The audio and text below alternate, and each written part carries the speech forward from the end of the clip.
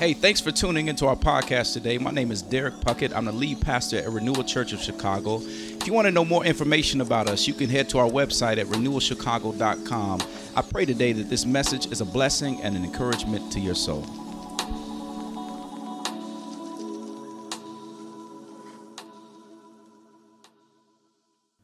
Amen. Amen. Well, we're going to be in Matthew chapter 7 this morning. We got a few verses. Matthew chapter 7, verses 21 through 23. Go ahead and get your Bible and flip there with me. Matthew chapter 7, verses 21 through 23.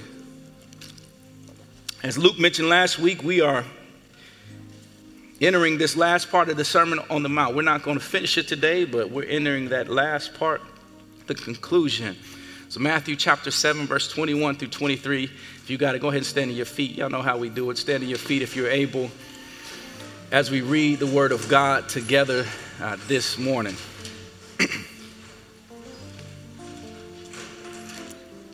If you got it, go ahead and say got it. All right, amen, amen. Matthew chapter 7, starting in verse 21. The text reads, "Not everyone who says to me, 'Lord, Lord,' will enter the kingdom of heaven, but the one who does the will of my Father who is in heaven. On that day, many will say to me, 'Lord, Lord, did we not prophesy in your name and cast out demons in your name and do many mighty works in your name?' And then I will declare to them, 'I never knew you. Depart from me, you workers of lawlessness.'"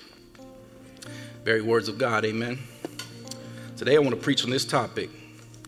Don't be a poser. Don't be a poser. Go ahead and say that to your neighbor next to you. Go ahead, you can tell them I told you to do it. Don't be a poser. Before we go any further, let's pray. Father, thank you so much for this morning. You're a good God. You're a good God even when words are hard like this one. And so, God, I pray that you would decrease me so that you may increase in this place. Father, let your folks hear a word from you this morning. Although it may be tough, God, you're still good. I speak with my mouth, God, think with my mind. God, let everything that's said and done be glorifying to you. And it's in the mighty name of Jesus that we all said together, amen and amen. You may be seated.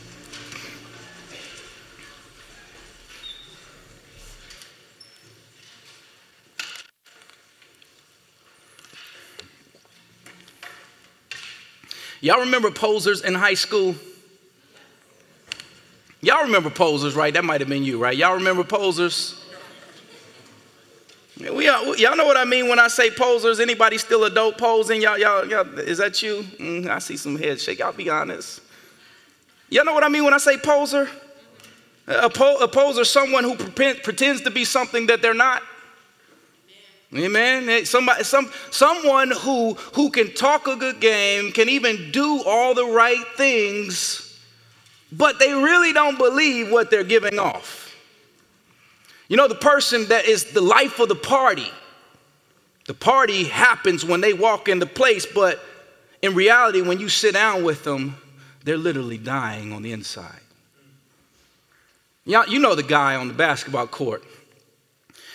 I call it the creative player syndrome. He has y'all ever played a video game? You can get on the game and you can create the player that you want him to be. And this dude, so the dude on the court, he has the Iverson sleeve on. He's got the headband, the wristbands. He's got the new LBJs on, the $200 ones. He's ready to play. But then when he touches the basketball, dude can't even dribble. Y'all can't get with that one, right? How about the girl on Instagram? The one wearing the mask. And I'm not talking about the scary mask, the Michael Myers Halloween mask. I'm talking about she got so much makeup on, look like she's wearing a mask. She takes it off, looks like a whole different person. Makeup can do some wonders, y'all. We know posers, right? We know some posers. Maybe we're sitting in that place right now. Y'all quiet because maybe that's us, huh? We all know posers, right? I remember when I was in high school, or actually middle school. I remember middle school. This is back in the 90s. Some of y'all were born in the 90s, but in the 90s, I remember being in middle school, and everybody poses. We all posers in middle school. We're trying to figure it out. And I remember middle school, they had this all denim jean outfit that came out back then. And you had to have one. And the funny thing is that jean outfits are coming back around now. It's like the fashion always goes in cycle. I saw this dude the other day with some overalls on. I was like, what is happening? That ain't cool, dog. We don't do that. But back in the 90s, man, it was this all denim outfit that came out, and I just had to have one. Where I was from, we called these outfits hard boys. Maybe that's not what you called it. It was called a hard boy. And it was called a hard boy because the actual denim was so stiff. It was so hard when you took it off the shelf and you put it on, you had to move around and get it moving a little bit. You had to work into it a little bit. But we also called it a hard boy because when you put it on, you thought you was hard, boy. He's like, I'm the man out here in these streets. Everybody gonna like me because I have this hard boy outfit on. And I remember back then begging my mother for one of these outfits. I just had to have one because everybody had one, 6th, 7th grade. I'm like, I gotta get one of these because it's gonna make me the man. This is what I need. But I'm like, it's the 90s, and y'all, this Guess, y'all remember Guess jean outfit, it cost about $200. That's a lot of money today. But back then in the 90s and in middle school, I wanted this. So I'm begging her, and she's trying to figure out how to do this. And so she buys the jacket, and my grandmother buys the pants for me. And I had this Guess jean outfit, y'all, and I walked into that school. I remember going to school, and, I had my walk on. I thought I was the man walking into that school. And everybody, how people, when they see you think it's something cool, under their breath, they're like, ooh, that's fresh. That's 90s reference, fresh. That's tight. People were like, yeah. And I was like, yeah, boy. I look good. I look good right now. I thought I was the man. The reality is, as good as that jean outfit looked, as expensive as it was, my mother worked 3 jobs, single mom, 3 younger sisters, 5 of us living in a small apartment. Y'all, I was posing. I was a poser. I was acting like I had it all together. When you looked at me, you thought I was rich, but in reality, we was broke. We didn't have it all together. I was a poser. And family, hear me, this is a tough word as we get into it this morning, because here's the reality. There's many of us in here that we are posers too. Driving cars we should not be driving. We can't afford it. Living in houses we cannot afford. We're pinching pennies and check to check every week. We got a closet full of clothes with the tags still on them. Not because we haven't taken them off yet. It's because we're going to wear it one time. We're taking it back to the store. We can't afford it. Posers.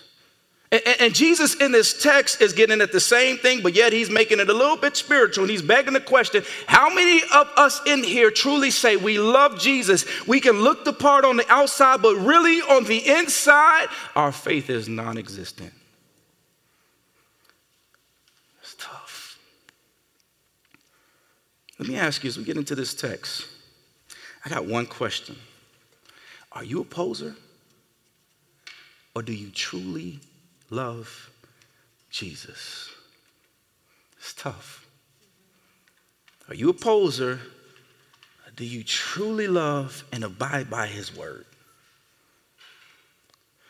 Last week, Luke said in this text, as he entered it, he said this is the conclusion of the Sermon on the Mount. And with any conclusion, I like the way he said it. There's kind of this standard precedent to where you have to pay attention to what's about to be read or what's about to be said in the conclusion. So we need to look at it and pay attention to what Jesus is saying, because he's summing up the Sermon on the Mount. And with that said, this passage today would still be part of the longer passage that Luke preached last week, because in the original language, it would have been one long passage. It's not split up the way we see it today. So it'd be one long passage. So I got to brief you a little bit on what Luke talked about last week, because some of you might not have been here and you haven't been following along.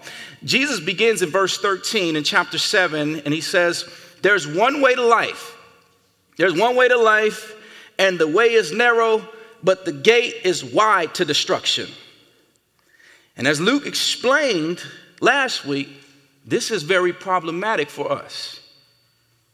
That's problematic because we live in a society that says, you got your truth, you have your truth, you have your truth, and your truth, just because it's your truth doesn't mean that it's my truth, and that doesn't make my truth wrong because your truth is your truth. But here's the reality. There can only be one absolute truth. That's why it's called truth. It's kind of like the MJ and Michael Jordan and LeBron James argument. Who's the GOAT? Who's the greatest of all time? I mean, it's only really one right answer, right? Michael Jordan.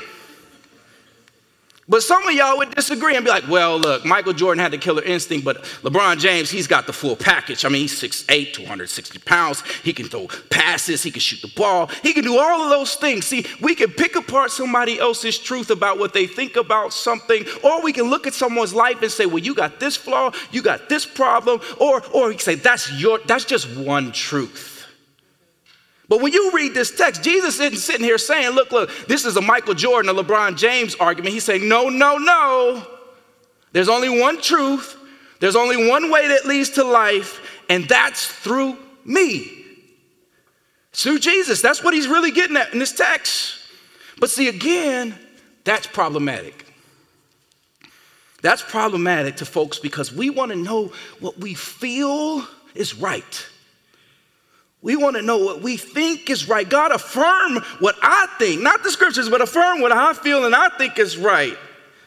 But Jesus says in the text, I am the only way. And not just that, he says, I'm the way that leads to life. I'm the way that leads to satisfaction. See, that job you thought you got, it was a dream job. It's like, this is exactly what I wanted for my life. I want to have everything I want right now. Nope. That man or that woman, the one with the track body, you're like, oh, yeah, she fine as a bag of chips. That's all I wanted. Nope.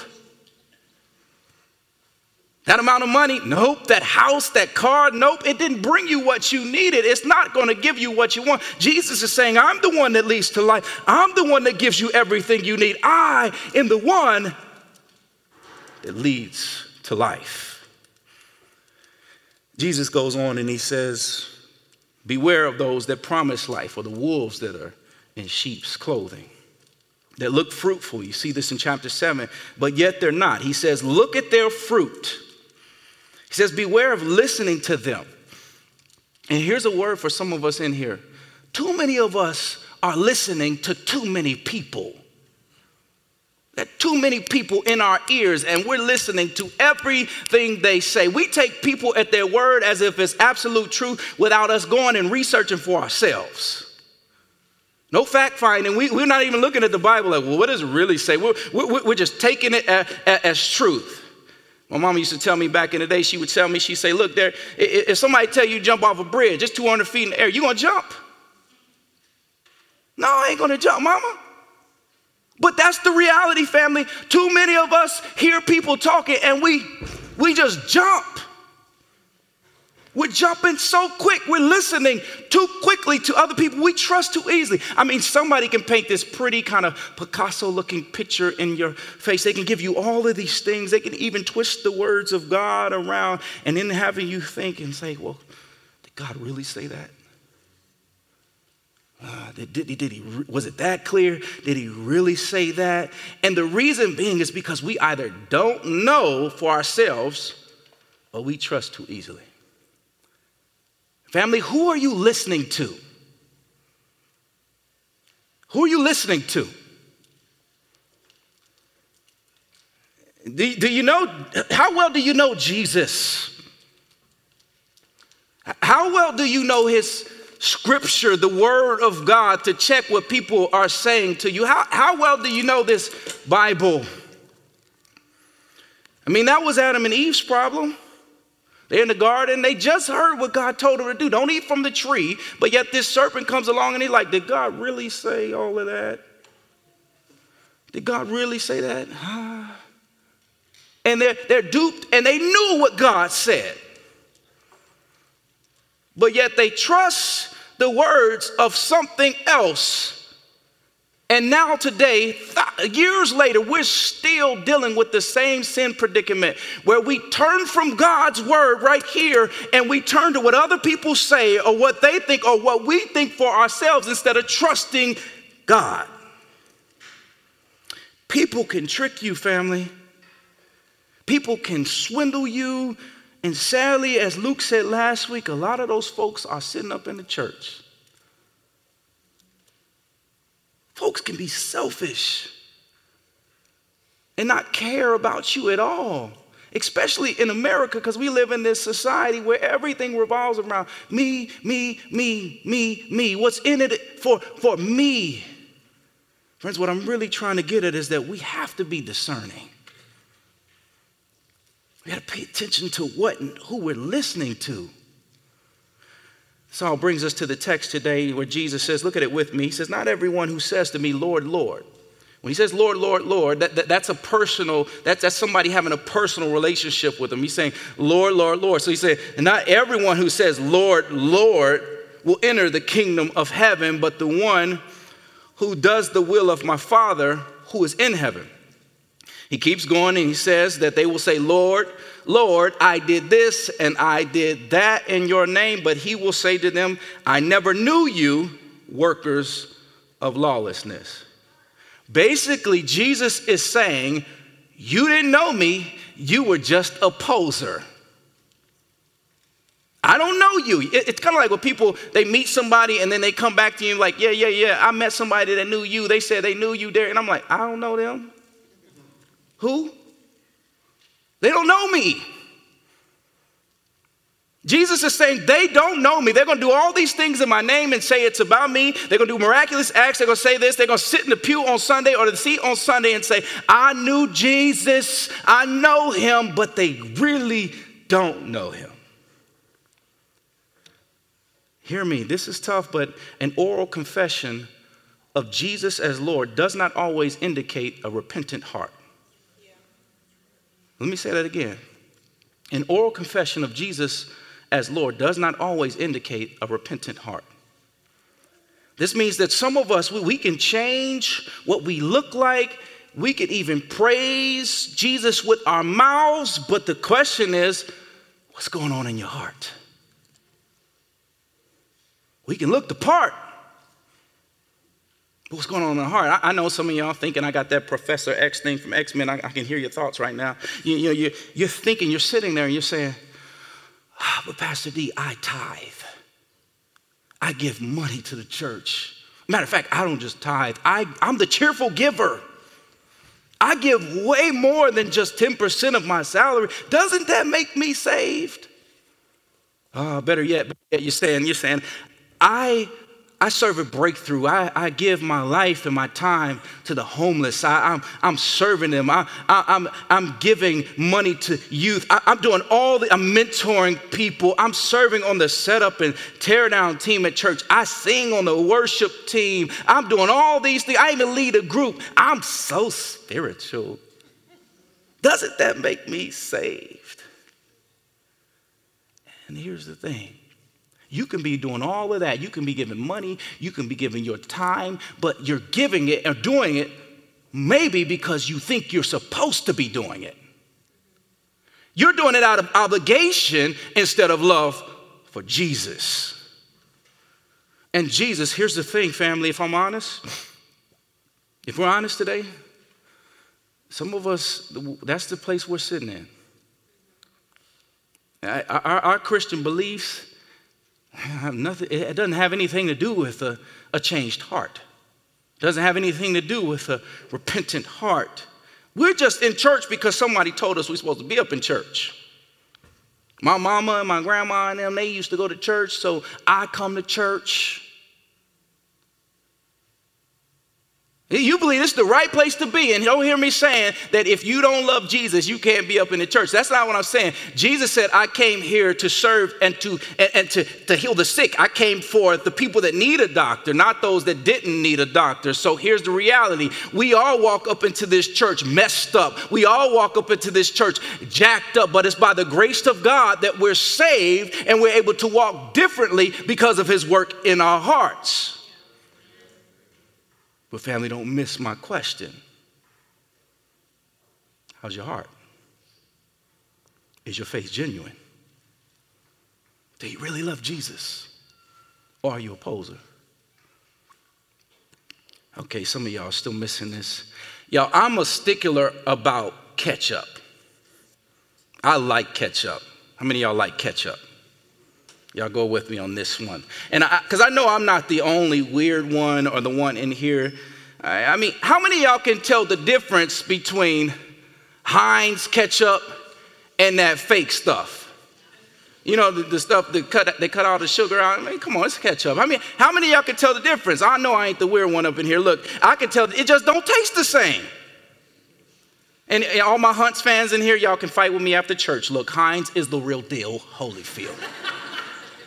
It's the one and only. So early on in my marriage, we got married, and my wife, you know, she just, you know, I think she bought some off-brand stuff, and instead of giving me the bottle, she put it on my plate. And so we're eating it. I don't remember what we were eating, and I just start dipping it in the ketchup, and I'm like, okay, cool. And I dipped it in, and I start eating it. I'm like, what is this? This ain't Heinz.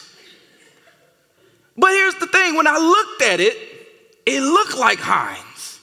It had the same consistency, it had the same color, it even smelled like Heinz, but when I tasted it, it was fake.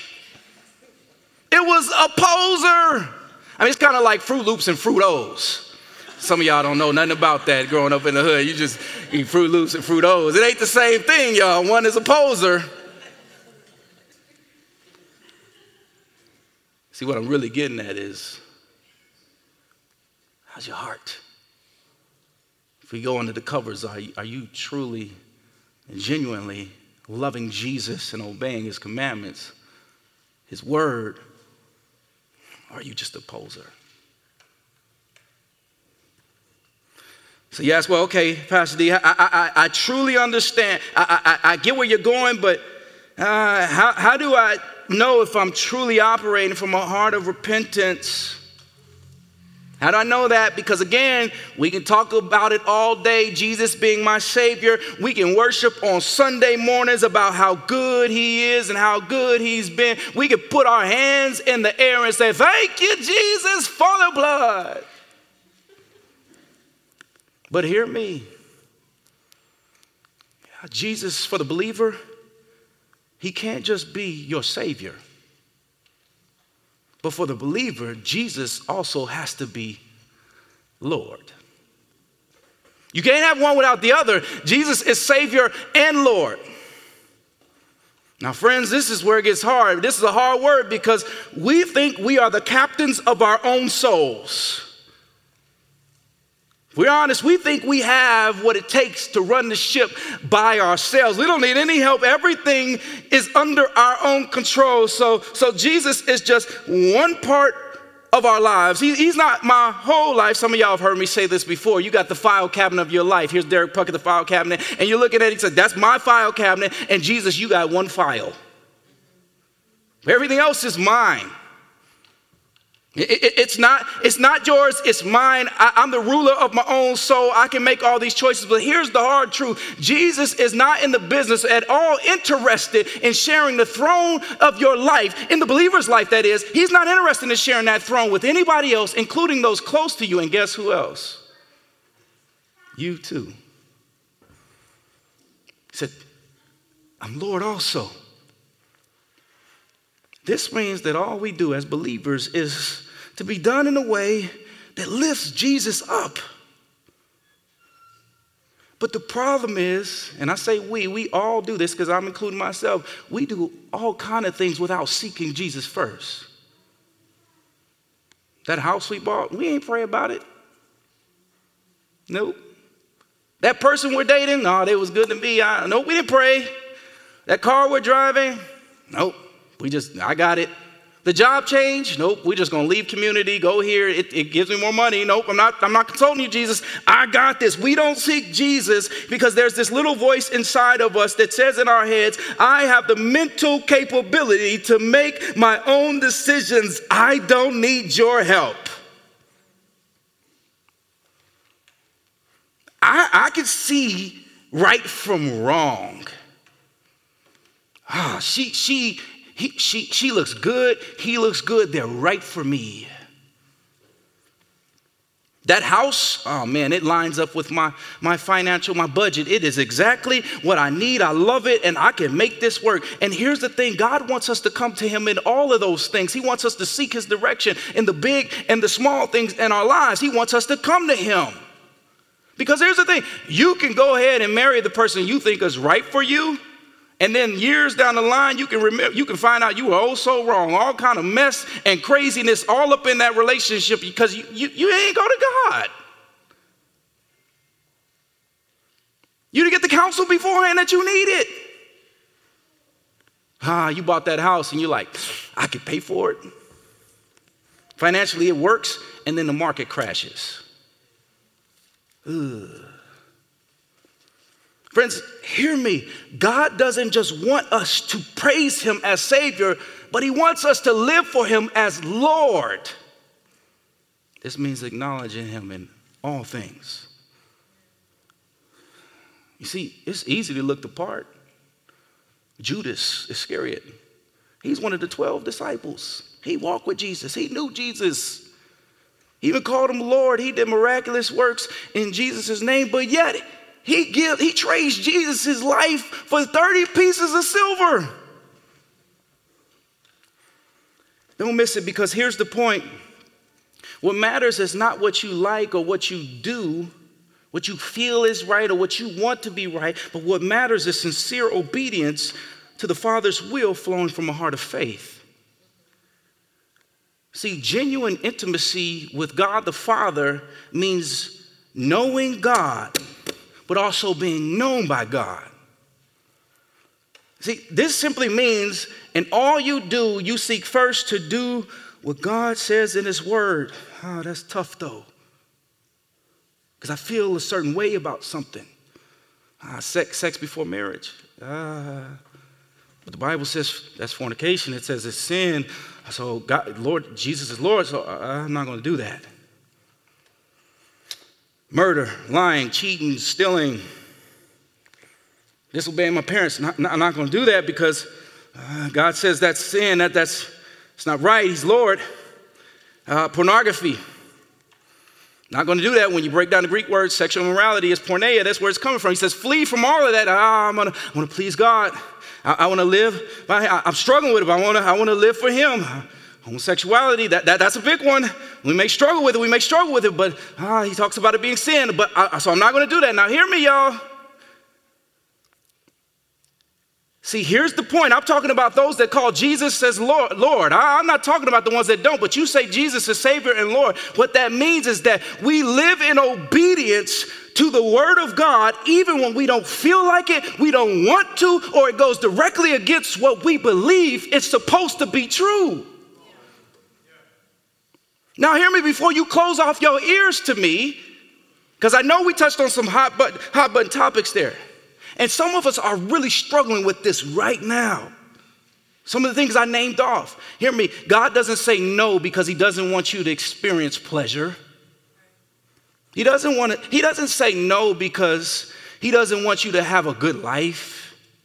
He doesn't say no because he doesn't know what you're going through. He created you. He knows what's going on. He knows all of this stuff that you're dealing with right now. It's not that he doesn't want you to have good things. No. It's actually the direct opposite. You see, what's the truth is that this word that's written right here, God has pre-planned. He's written it all down through the inspiration of the Holy Spirit working through men so that we can live and work and do in a way that's for our good, but also going to please him. And here's the thing. God's not going to force you to do anything. He's not going to force obedience. I mean, if he wanted to, he could. He's God. According to Romans 1, though, here's the reality. Like he's not forcing you to do that, but the wrath of God today, which I think is far worse than him just striking us down, the wrath of God today is saying, he said, I'm going to let you go ahead and do what you want to do. I'm going to let you go ahead and fulfill your own passions, seek your own desires, and I'm going to let you go do that. I'm going to take my hand off a little bit, and now we're seeking the created thing versus the creator God himself. Hear me, the Christian lives for God, forsaking their own desires, their wants, if it's misguided or not in line with the will of God, because they understand how good God has been to them. See, you're not going to serve and be obedient if you don't believe God is good. But see, the Christian knows of God's goodness and how he saved them. And so they serve him with a willing heart because God is good. See, obedience, family, hear me, to God is not forced, but is warranted because God has been good. See, true obedience is the mark of a true believer. God has given us the roadmap right here. It's called the Bible. But the problem is, we don't know the word. Yeah, we don't. And you can't live for Jesus if you don't know him. My good friend Charlie Dates, pastor of Progressive Baptist Church on the South Side, he took a survey last year in his church, and it was just trying to figure out how much they knew the Bible, because surveys tell us that this generation, we're the most biblically illiterate generation. We're driven by our feelings. We're driven by what we want. And so he asked this church in this survey, how many of y'all can name 6 of the 12 disciples? You know that more than half of the church couldn't name 6. And before you shake your head, I'd probably venture to say we're probably in that same boat. We cannot live for Jesus if we don't know his word. We don't know him. Okay, well, Pastor D, come on now. Let's be serious. People can obey all day long, but does that really mean that their heart is repentant and genuine? I mean, I can look at someone, I mean, is their heart truly changed?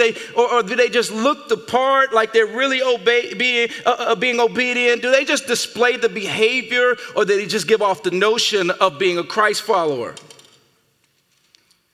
I'm going to answer that question. Let's look back at verse 16 from our text last week. It says that you know people by their fruit, right? We've heard this before. You know people by their fruit. But then Jesus says something that kind of messes it up a little bit, because he says their fruit can be rotten. He said fruit can still be bad. It can be rotten and bad.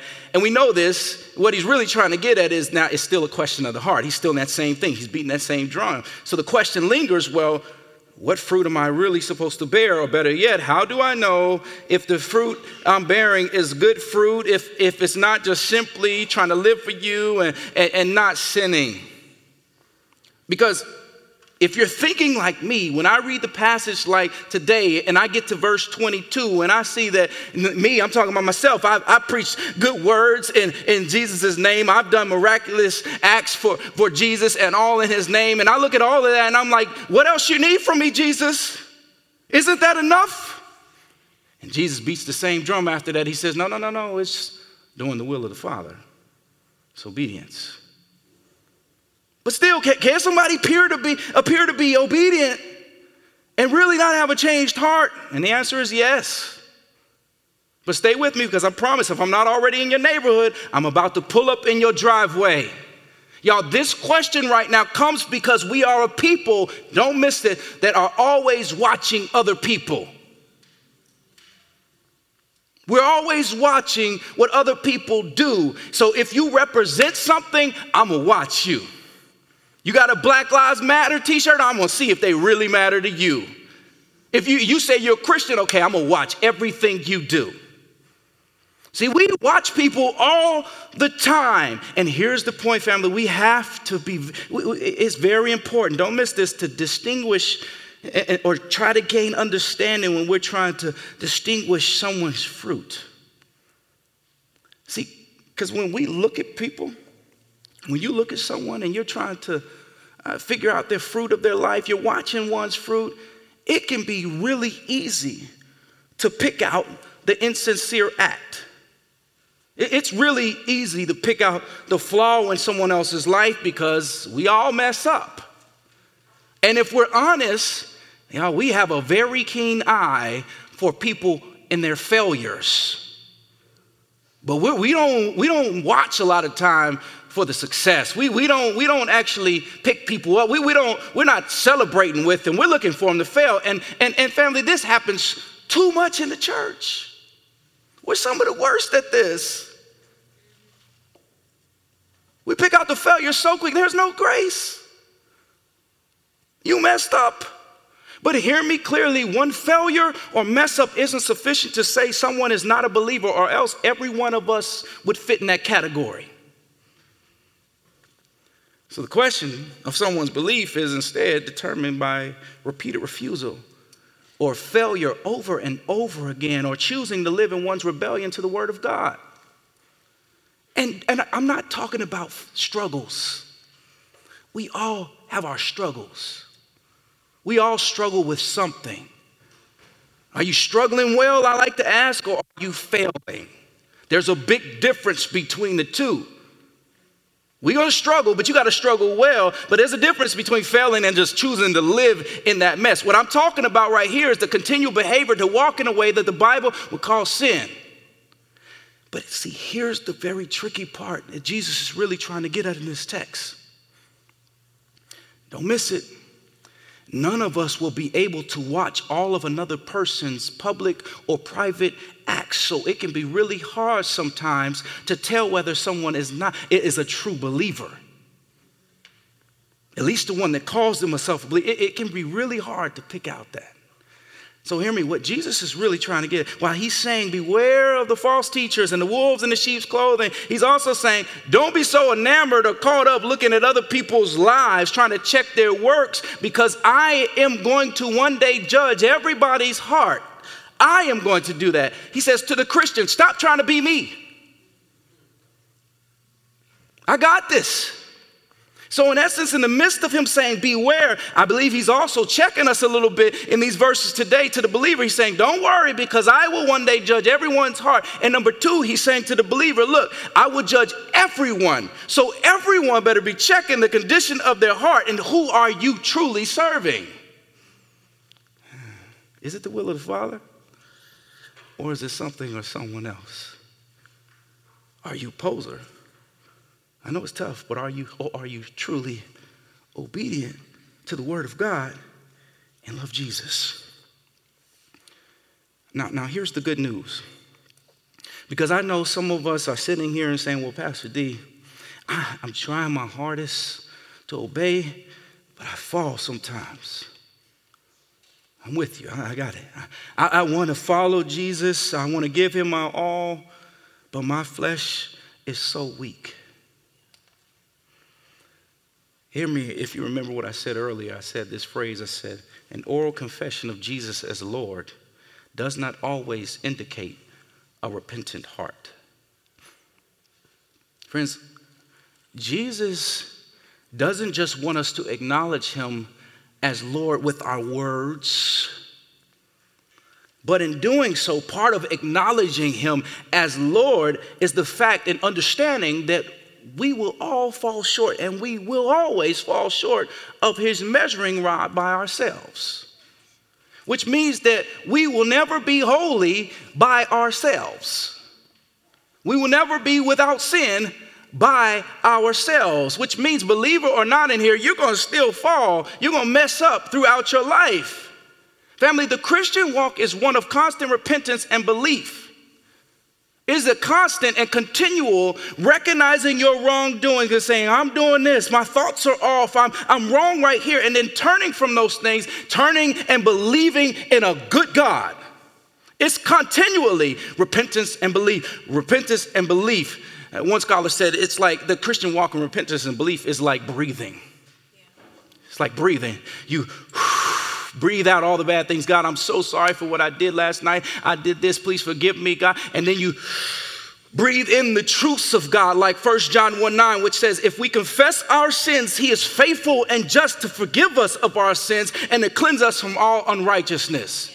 You breathe out, and then you breathe in truths like Romans 8:1. It says, therefore, there is no condemnation for those who are in Christ Jesus. You breathe out again, and then you breathe in those truths of God. Truths like Romans 8:34-39. Look at them with me. Who is to condemn? Christ Jesus is the one who died. More than that, who was raised, who is at the right hand of God, who indeed is interceding for us. Who shall separate us from the love of Christ? Shall tribulation or distress or persecution or famine or nakedness or danger or the sword? Keep breathing.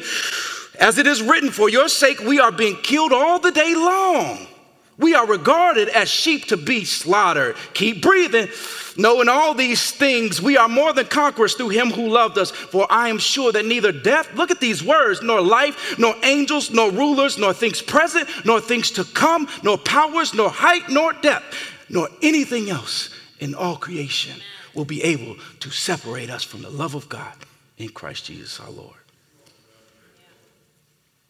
That is good news. That your salvation is not based off of anything you do, but it's based off of what Jesus has done for us. Family, hear me. God doesn't just want you to call Jesus Lord so he can sit back and take a tally of all your mess ups and your mishaps and how you lived your life and say, I can't believe you did that. No. He knew that we wouldn't measure up. He knew that we would mess up. He knew that we would keep doing that. He knew that. That's why he sends Jesus, his son, in the flesh. He sends God in the flesh. He comes down here. He dies the death that we were supposed to die on the cross, takes our sin upon himself and to the grave once and for all. Then he raises with power in his hands. And then according to Romans 8, he's still now ascended to heaven, but sitting at the right hand of the Father, interceding on our behalf. And you sit here and you say, well, why would he be doing that? Why is he interceding on my behalf? Didn't you just die, Jesus? Didn't you already give it up for me? Well, I really believe Jesus knew that me, believer or not, he knew that we would still mess up. So he's still sitting there at the Father's side saying, so when God looks down, he's seeing Jesus instead of you, because God, hear me, y'all, is still in the business of providing forgiveness. He's not done yet. So to the person that walked in here and you're saying, I'm so far from God. I'm so messed up. I've done things that you couldn't imagine, Pastor D. I've done all these things. God, why would he want me? And to you, I say, try Jesus. He's seen it all. You're not surprising him, and he still wants you. He died for your sin, past, present, and future sins. And he's still interceding on your behalf. Just believe. Repent and believe. And to the one that walked in here that's a believer and saying, I know Jesus, but I've messed up. I've done so much wrong. I've hurt people. I've been living the way I want to live in rebellion. I've been doing what I think is right, what I feel is right. I haven't really been trusting Jesus. I know him, but I haven't been living right. Do the same thing you did when you came to him. Repent and believe, because here's the reality. He still loves you. His love never fails. His love is still covering you. He still wants you. He's already forgiven you. Saying, come on back, repent and believe. I'm still here. Turn from that mess and turn back to me. Yeah. Repent and believe. Friends, let's be a church that's not full of posers. Let's be a church that genuinely loves Jesus and follows his word. Amen. Amen. Let's pray. Father, thank you so much for this morning. You're a good and awesome God. We thank you, God, even when the word is tough. It may not feel good sometimes, God. But God, we thank you for being a good God. Even the fact that we're still sitting here today is proof that you love us.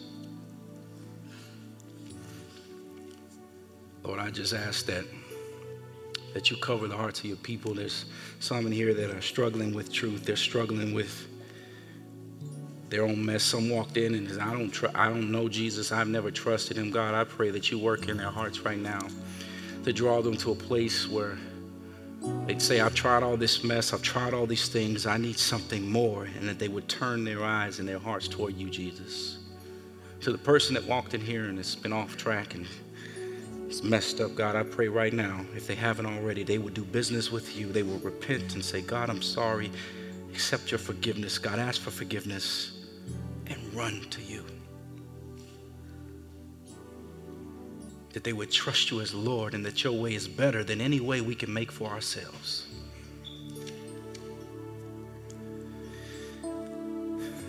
God, we thank you. We give you all the glory and all the honor. Work in our hearts, Lord Jesus. And through your goodness, continually draw us to you. And it's in the mighty name of Jesus that we all said together, amen.